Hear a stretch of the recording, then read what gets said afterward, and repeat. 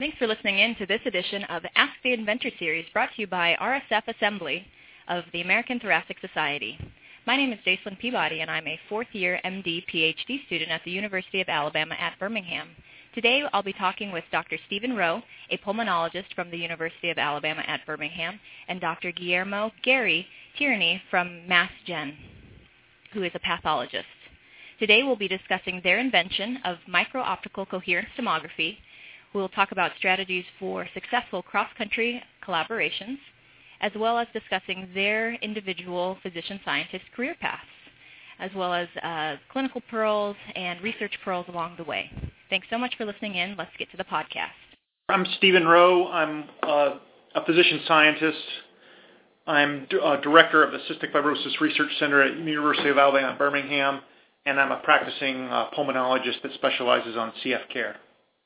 And my name is Gary Tierney. I'm a pathologist at Massachusetts General Hospital and a professor of pathology at Harvard Medical School. I'm Jacelyn Peabody. I'm an MD PhD trainee at UAB in the laboratory of Dr. Rowe. So first off, thank you so much for joining us for this podcast today. I was hoping to hear about your collaboration, about the invention of micro-optical coherence tomography, and maybe how and where you see that technology going in the future. So whoever wants to start telling that story. All right. I think Steve and I first met, Steve, correct me if I'm wrong, when I was giving a talk, an invited talk at the University of Alabama, hosted by Basil Hershowitz, who was the inventor of the endoscope. And I think Steve saw something in my talk that had him come talk to me afterwards, and that's where the whole story began. Yeah, that's right. It was at that invited grand rounds, and me and my mentor at the time, Eric Sorscher, the former director of the CF Center here, saw it and imagined what we could do if we could take the sort of technology you were showing in cardiac imaging and use it to address the problem in cystic fibrosis. And it happened to be just very timely, so there was some serendipity there because about that time I was commissioned by the Cystic Fibrosis Foundation to co-chair a group of investigators interested in mucus and mechanisms of mucociliary clearance. And part of that charge was to recruit investigators both experienced in CF, but also hopefully some new investigators that were new to CF and could bring new expertise, new technologies to address this problem. And Eric and I had a number of discussions about who would be great to ask, and we thought back to our interactions with Gary and the potential for that technology to be introduced into the lung and to address the long-standing problems of understanding what was wrong with CF mucus and mucociliary clearance. So really it was a cold call that happened next. Eric and I called Gary and said, look, we're putting together this consortium that could ultimately lead to some funding to address it, and would he be interested in trying to adapt his technology to the lung? For our listeners who don't know about micro-optical coherence tomography, could I get a bit of an overview about how the technology works and what it's capable of? So micro-optical coherence tomography essentially detects the time it takes for light pulses to go into tissue and come out. And by detecting the reflectance as a function of time, you can determine the reflectance as a function of depth. Micro-OCT is particularly high-resolution imaging technique because we use a very, very fine way of detecting those time differences. And also, we have a special lens setup that allows us to focus the beam down to a very small spot over a long distance. So those two features allow us to get cross-sectional or depth resolve images of tissue reflectance, and we're able to do it with about 1 micron resolution. And that allows us to see, subcellular features of cells and in human tissue and animal tissue. I think another important feature is that it's very fast. So because it's fast, we're able to actually monitor the function or the cilia beating on respiratory epithelial cells, which is, I think, a key part of the application of this technology. Yeah, I mean, I think sometimes I explain it as it's the laser equivalent of an ultrasound for people that are less familiar with these sorts of reflectance imaging technologies. And what you gain, what you lose compared to ultrasound is large depths because the laser doesn't reflect too far into tissue. But what you gain by the reflectance imaging calculations that Gary spoke to is this excellent resolution and also speed, and then we can move the laser in a very specific way to scan over a piece of tissue and see what's happening with the mucus, what's happening with the cilia, and what do the cells themselves look like. So you've mentioned that the way that you two got in contact was a serendipitous medical ground rounds and then a cold call from Steve to Gary to start the cross-country collaboration, but that's been how many years now? I think it's about 10 years. Yeah.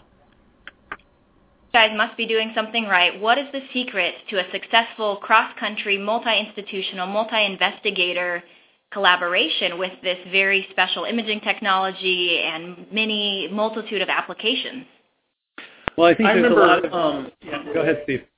Yeah, I remember when I was early in my training, I went to an NIH-led training session for recent K awardees, and among the talks there was how to have successful collaborations. And I remember the key take-home point for me at the time, because I had some early collaborations, but nothing that turned into what Gary and I have built together, at the time. And I think the key take-home point that I really took to heart was you have to have two people that are bring completely different expertise to a common problem, and it's that the overlap is the problem in the interest area, but their expertises have to be distinct, or the collaboration ultimately won't be successful because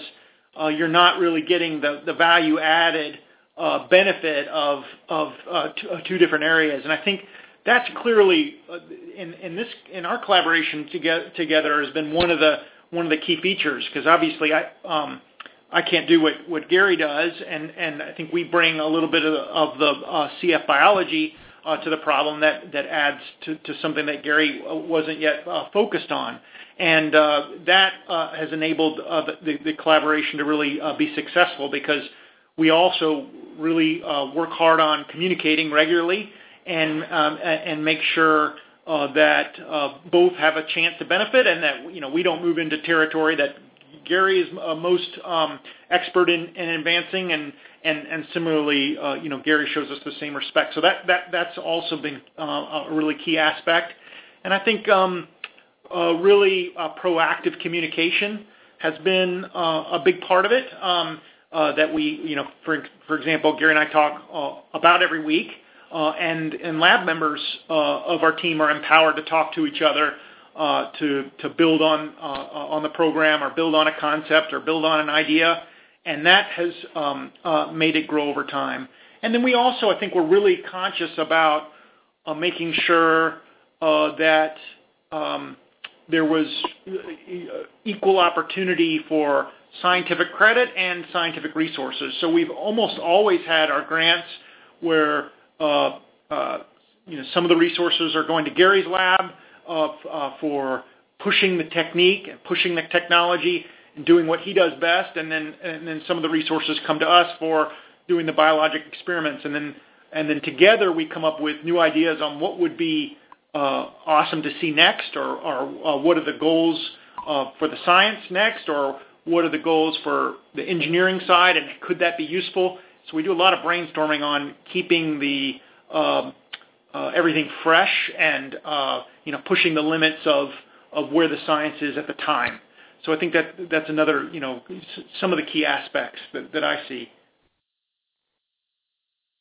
I would agree with all of those points. Those would have been the same points that I said. I also feel very much, at least from my perspective, that Steve does his research for the right reasons, and always has the patient and always has the disease in mind, that's really helped the whole project to move forward, and it's also helped our collaboration. And then, the other aspects, is really, thinking beyond yourself and making sure that we're making choices that are going to be good for Gary and his program. And I feel like he's done the same with us. And there are a lot of opportunities for missteps in science because it's just such a competitive business. So by keeping our partners' interests in mind with our own, I think that's really key to avoiding some pitfalls. And then I would say also,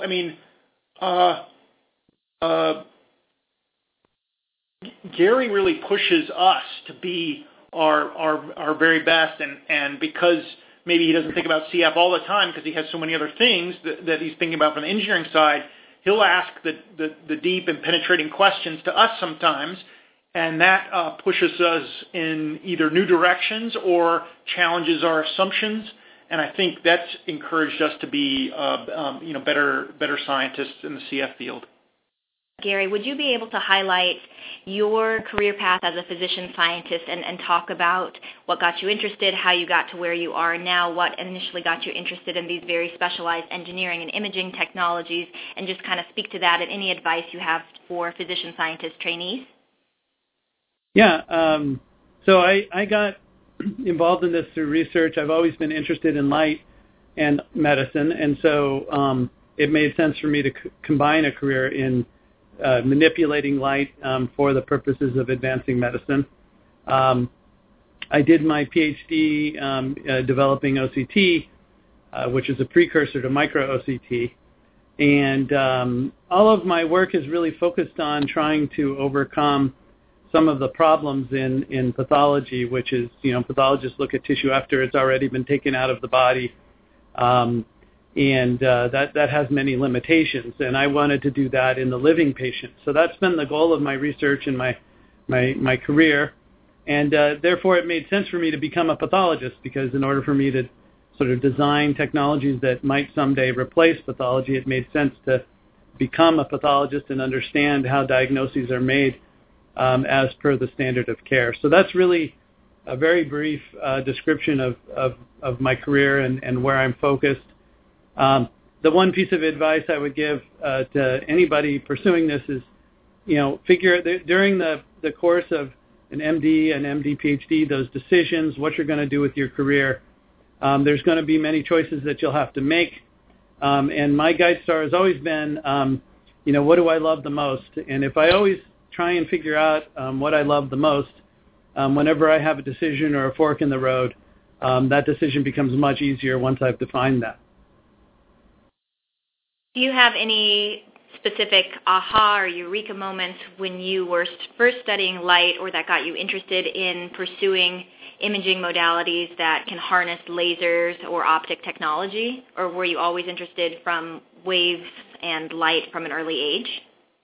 I've always been interested from an early age in light, but I think my aha moment came when I first started doing work in my institution. This is before I was even in the medical school or in the PhD program, and I was experimenting with confocal microscopy and realized that we could use the same confocal microscope that had been used for cells on a slide. We could use that to image, living animals.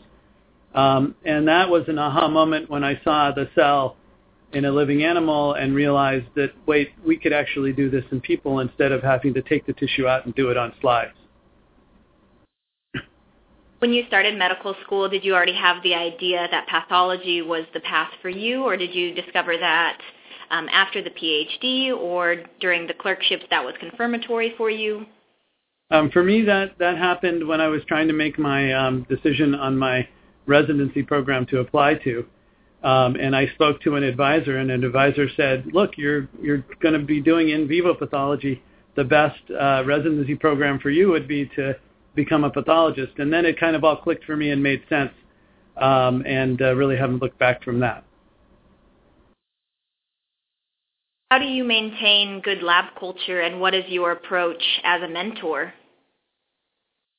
I think there's a lot of things that make good lab culture.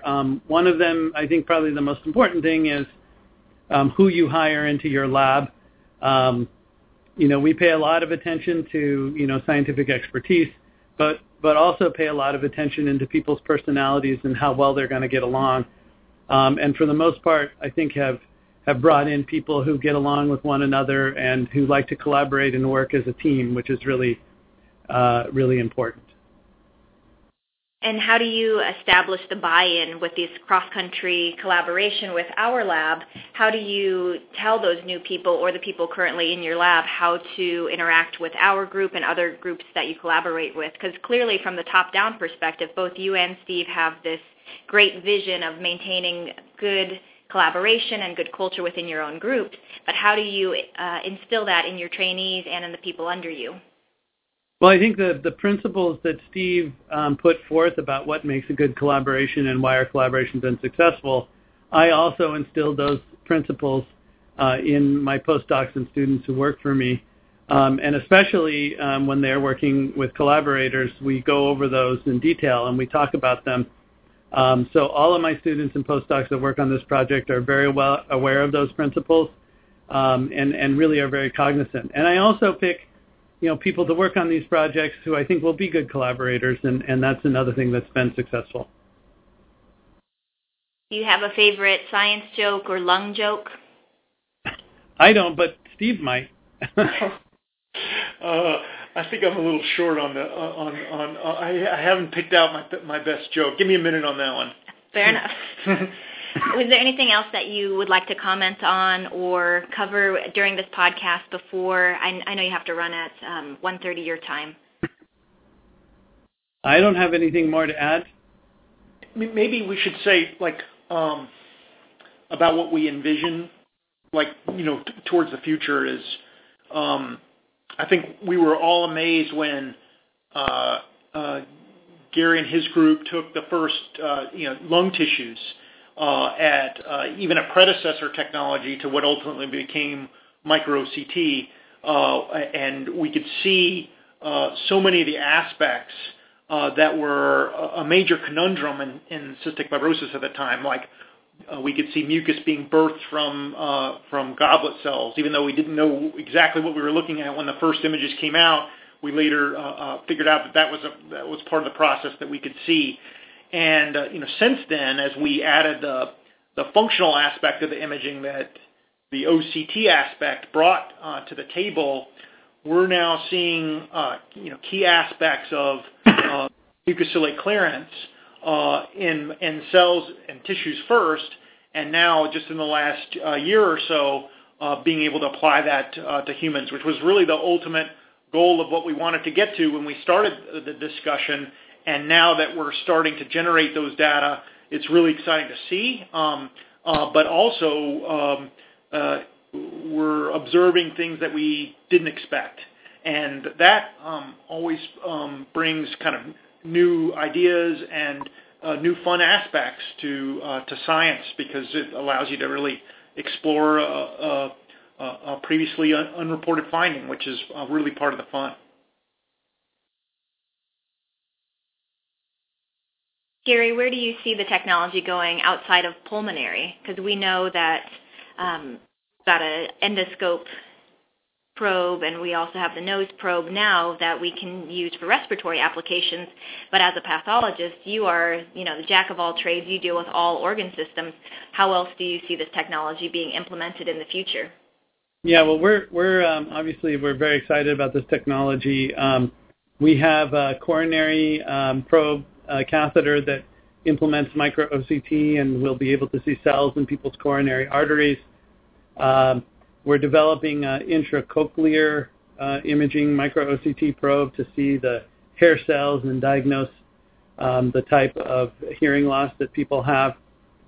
We also are working on GI applications. So the platform of micro-OCT has many applications in many different organ systems, and we're very excited to see what clinical applications may arise.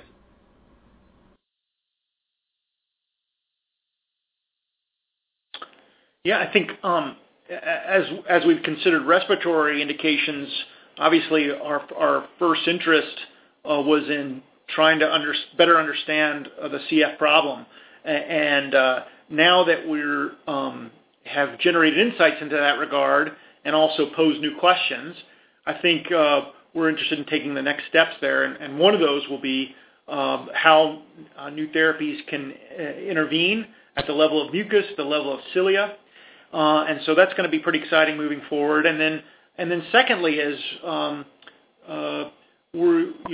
there's a strong foundation for the hypothesis that there are many other diseases of mucus and of ciliary motion that affect human health beyond CF, and that many of which have not been recognized. And so I think we're really interested to see how this technology can help elucidate what might be happening in a multitude of other respiratory diseases, and also understanding kind of the fundamental basics of how mucus works to protect us and what can go wrong in disease, both in CF and well beyond.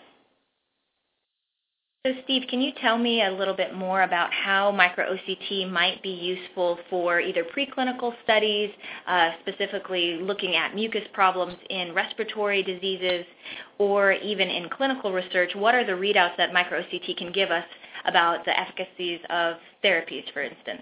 I think the main one that really drove us is that we couldn't see mucus at the cellular level with any technologies that were available. People can do mucociliary clearance imaging and quantify on a bulk basis how well mucus moves, but it has a lot of limitations as a nuclear medicine procedure. So we really wanted to address that, and it looks like it can fulfill in that regard, because you can see the mucus move quite well. And so, obviously, movement of mucus is a really important defense mechanism for the lung, and is known to be important in CF. But now we can start to see whether or not this is also impacting everyday common respiratory infections, or whether it's impacting diseases where mucus is starting to be considered, like pulmonary fibrosis. We can look to see in diseases of cilia motion, which can manifest in many, many different ways, really start to put a physiologic signature on what those cilia motions are, so that we can better classify those patients and ultimately put them into buckets that would result in new treatment modalities. So those are a few of the things on the diagnosis side. I think for treatment, I think a big part of our lab is developing new drugs, or helping develop new drugs that interfere with mucus in new ways. And so because we can see that quite well with micro-CT, I see that it can be really a co-development tool that can massively accelerate how a drug might be tested in patients, and to determine if it works or not for that patient, and allow that such a modality to move forward faster and help patients with disease. So I think that aspect is just beginning to be explored by our group and Gary's group, and I think we now kind of have the potential to move into that in the real near future. Now, one thing just before Gary gets off the line here. So on our micro-OCT that I use for our ex vivo ferret tracheas, I noticed that its name is Mo. What I want to know is, who named it Mo, and is there a Larry and a Curly to go with it? And who came up with that? Steve? I don't know. I think that was Ken that decided to name our instrument Mo. Ken was one of the postdocs that joined the project very, very early in its fruition, and he also had a really fun and humorous side to him. So I think he named it Mo. And yes, we joked around about the Curly and the Larry, and I think they have existed and then also not existed depending on the stage of the project. So Mo's doing quite well as compared to his friends. I just had to know. I've been wanting to ask that for a very long time, because every time I go to transfer data, I see that its name is Mo, and I just wonder about Larry and Curly, and if they're at Mass Gen, or if, it's the clinical scope, or what. Oh, I don't know. Did we name our in vivo system? I think we have a little work to do in that regard. Well, let's come up with a name now. Let's throw out contenders. Ideas? I don't know. We'll come up with that the next podcast. Sounds good. Fair enough.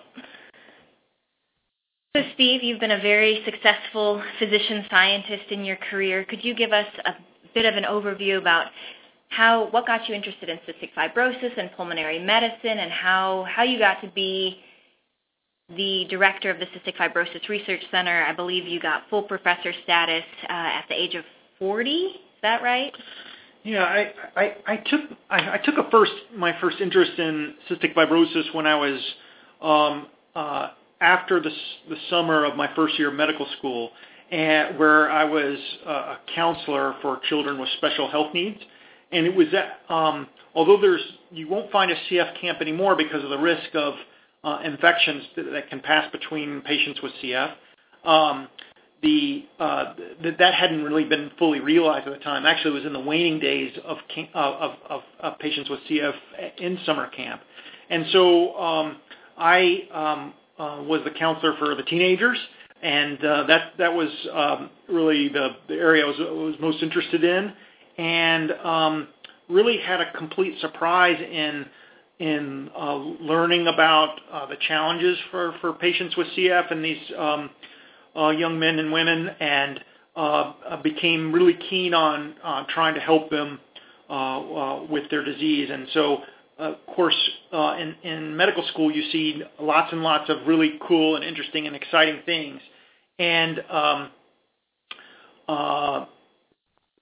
it was kind of, having that interest in CF that was brought back to those patients really continued to bring me back towards maybe envisioning a career that was focused on patients with CF. So that was really a big part of it. I think the other aspect was in choosing a residency.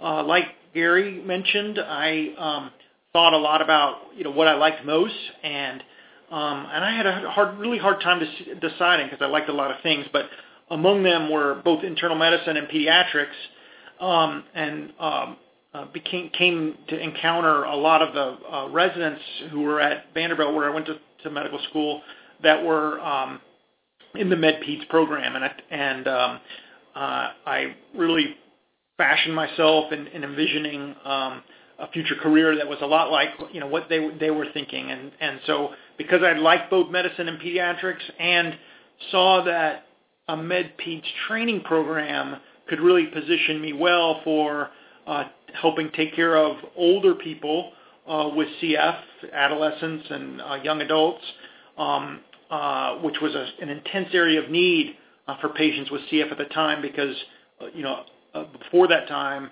really it was thought to be a pediatric disease.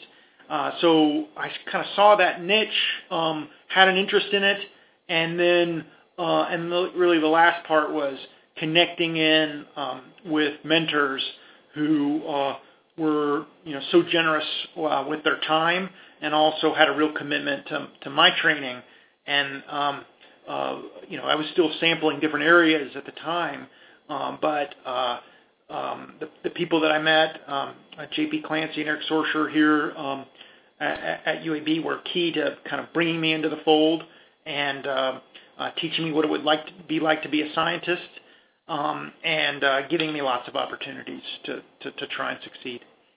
So you've been a very successful physician scientist despite being quote unquote MD only. Did you feel like you had especially hard growing pains coming into research later in your residency than somebody else who had earlier training? How did you overcome that to be the very successful physician scientist that you are without that PhD training?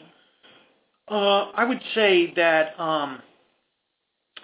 it definitely had some challenges.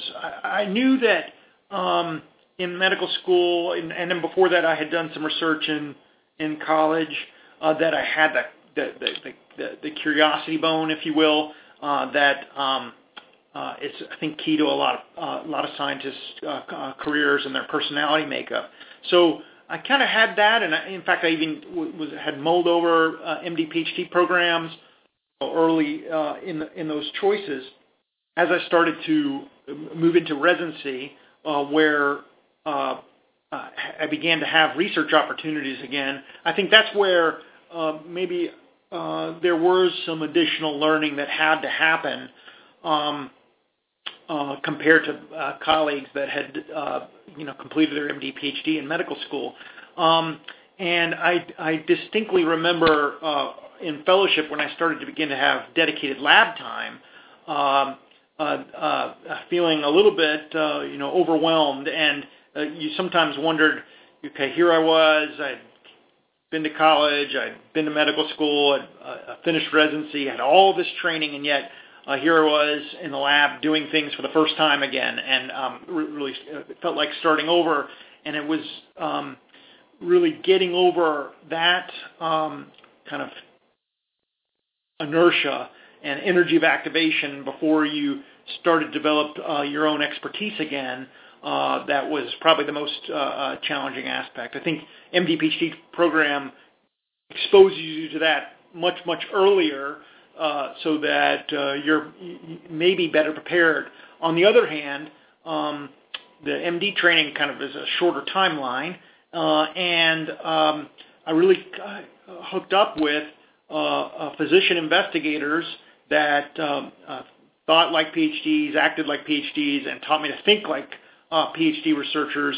So, eventually, I acquired those skills over time, and I think a lot of people would look at our lab now and see it overlaps a lot with what an MD PhD laboratory might be like.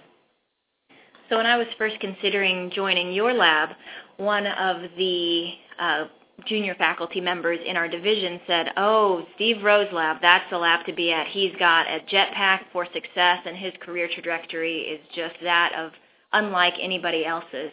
So could you speak to that and how you were so successful as an independent investigator early on, and how just from the time, so I am an MD PhD student, I rotated in 2015, the summer before I started medical school, and I joined the lab 2 years after. And the lab has grown almost exponentially just in those 2 years.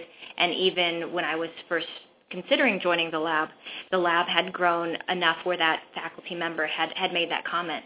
Can you speak to how do you handle growth like that, and how did you get those rocket boosters for success in your career? Well, I feel like I owe a lot to my mentors that I mentioned, J.P. Clancy and Eric Sorscher, because they were incredibly generous with providing opportunities for me to succeed, both in introducing me to lots of people and also really being very thoughtful about what projects I might be able to help with. I think that was a big part of it. I caught the science bug, so I was really interested in what I was doing and trying to solve these problems, and the challenges of overcoming some of these problems was not dissuading at all. Although it does generate some challenging days. It kind of was a healthy way to exercise the competitive bone, so I think that was part of it. I think there's also a lot of serendipity in that. I came into cystic fibrosis research right about the time where it was exponentially taking off in terms of the opportunities for success and really being able to intervene in the disease at the basic level. So that was really key. And I think, one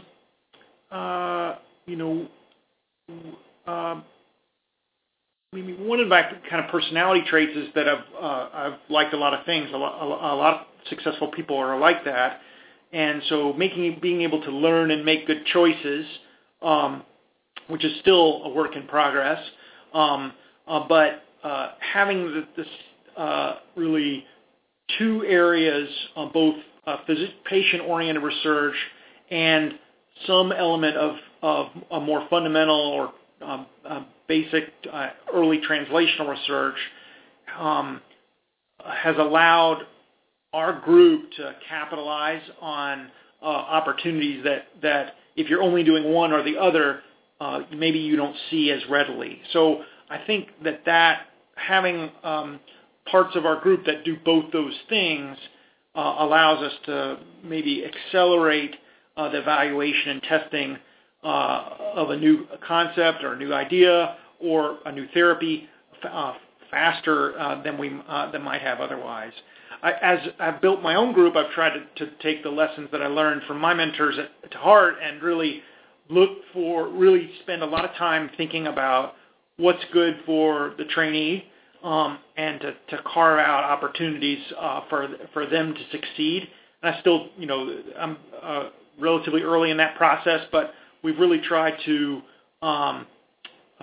make it possible for everyone to succeed and grow and look for opportunities to promote them at the right time. So I think really not only thinking about the science, but thinking about the culture of the lab and generating a great working environment, an environment that's fun to work in, and that people have a chance to succeed can really help motivate everyone and get the best out of all the individuals that are working on a common problem.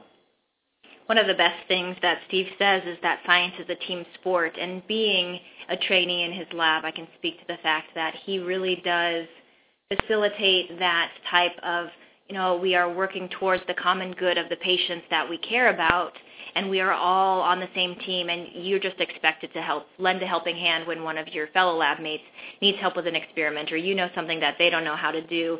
It's just been ingrained in us to help your fellow row lab members, which I think that is a real strength of Steve, and I can speak to it's not all talk. That's really how the lab is. And in terms of things that Steve does to facilitate good lab culture, two of my favorite activities, we have Lab Boat Day every year where we go up to Lake Martin in Alabama and we go out on Steve's speedboat and Dr. Marty Solomon's pontoon boat. We'll go water skiing and tubing and enjoy food and company in that off-campus site. And we also will do a CFRC Star Wars Day with, now every year there's a new Star Wars movie, so we go and watch the Star Wars movie together, which I think is really great. So Steve, you are really the jack of all trades, where you have the physician side of things, you have the scientist side of things, you're happily married and have 2 kids.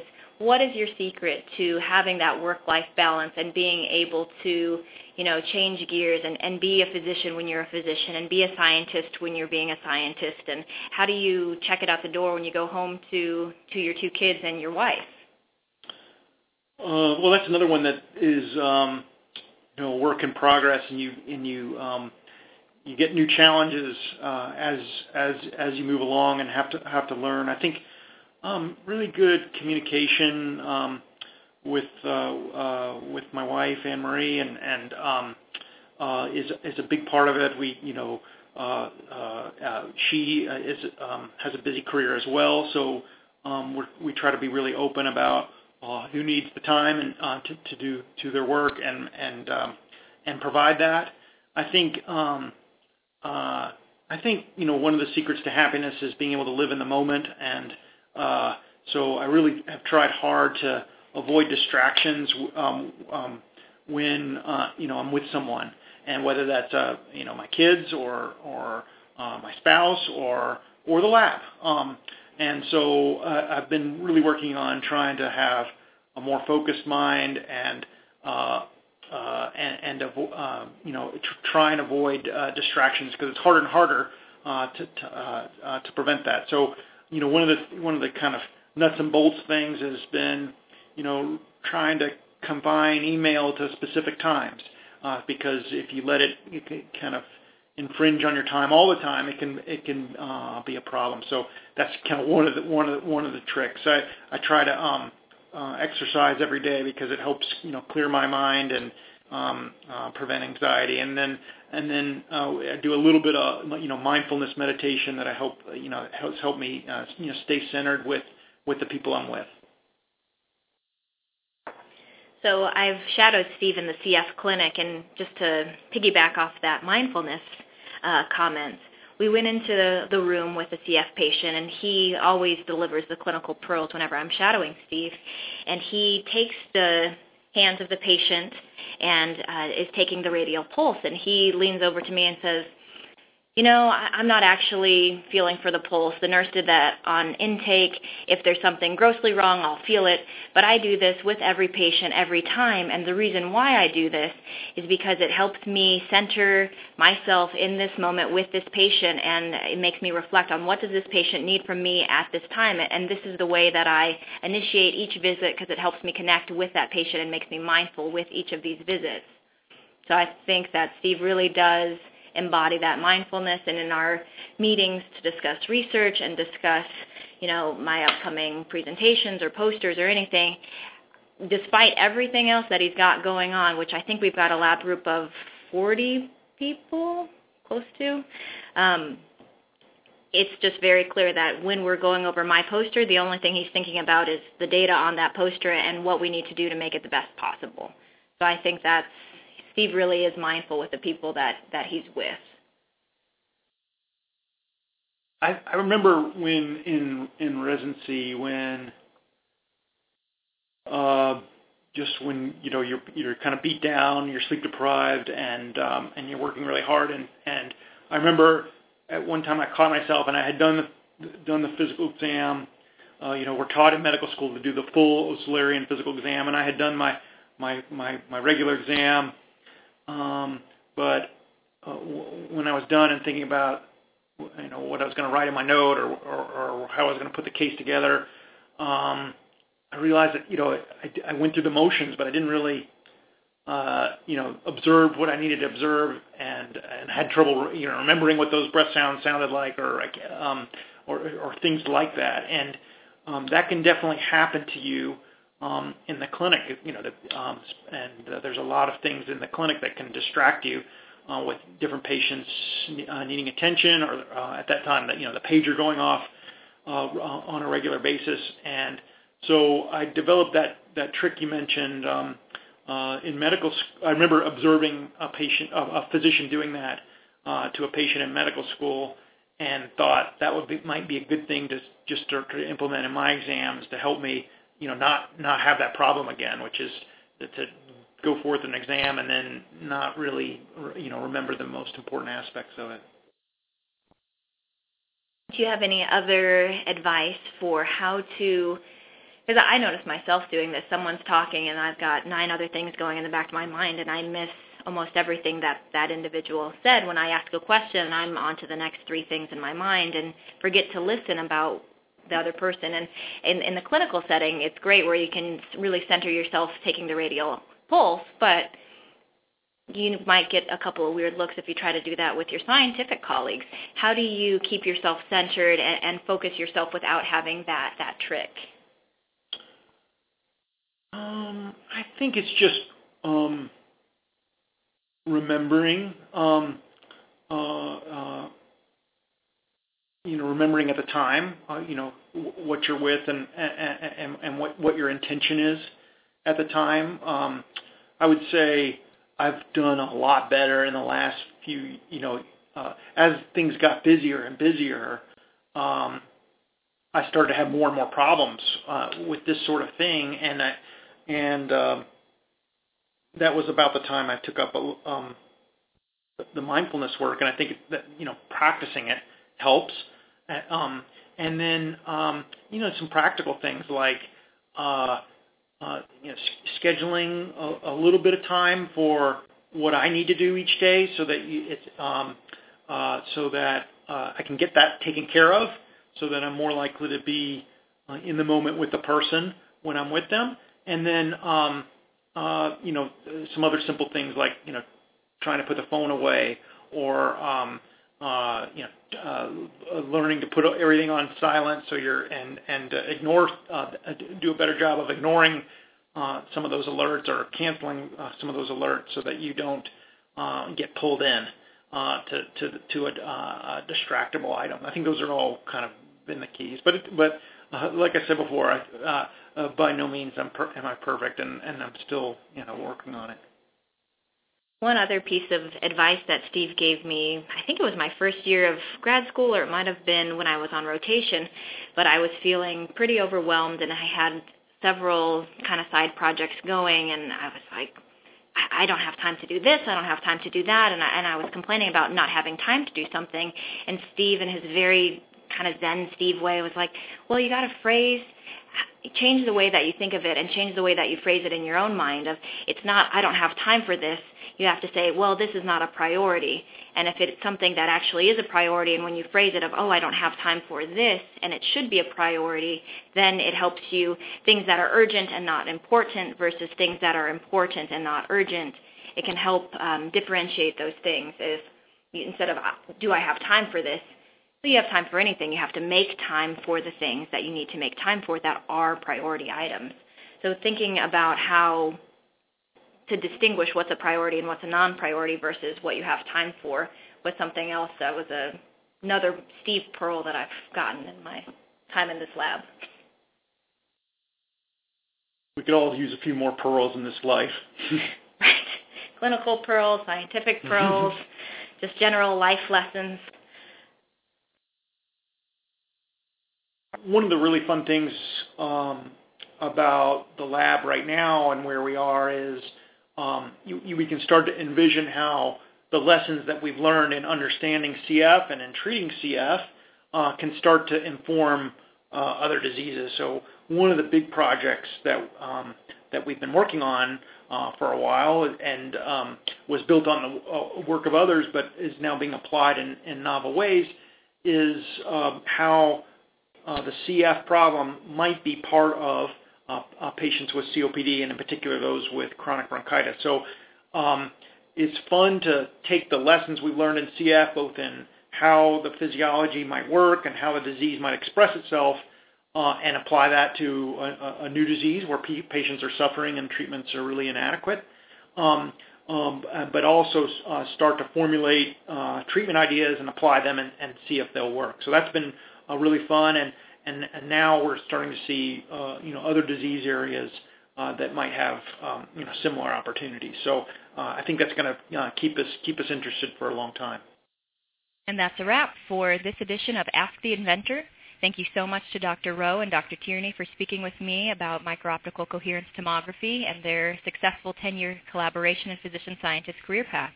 It's been an absolute pleasure. We hope you join us next time for Ask the Inventor, brought to you by RSF ATS. Until next time.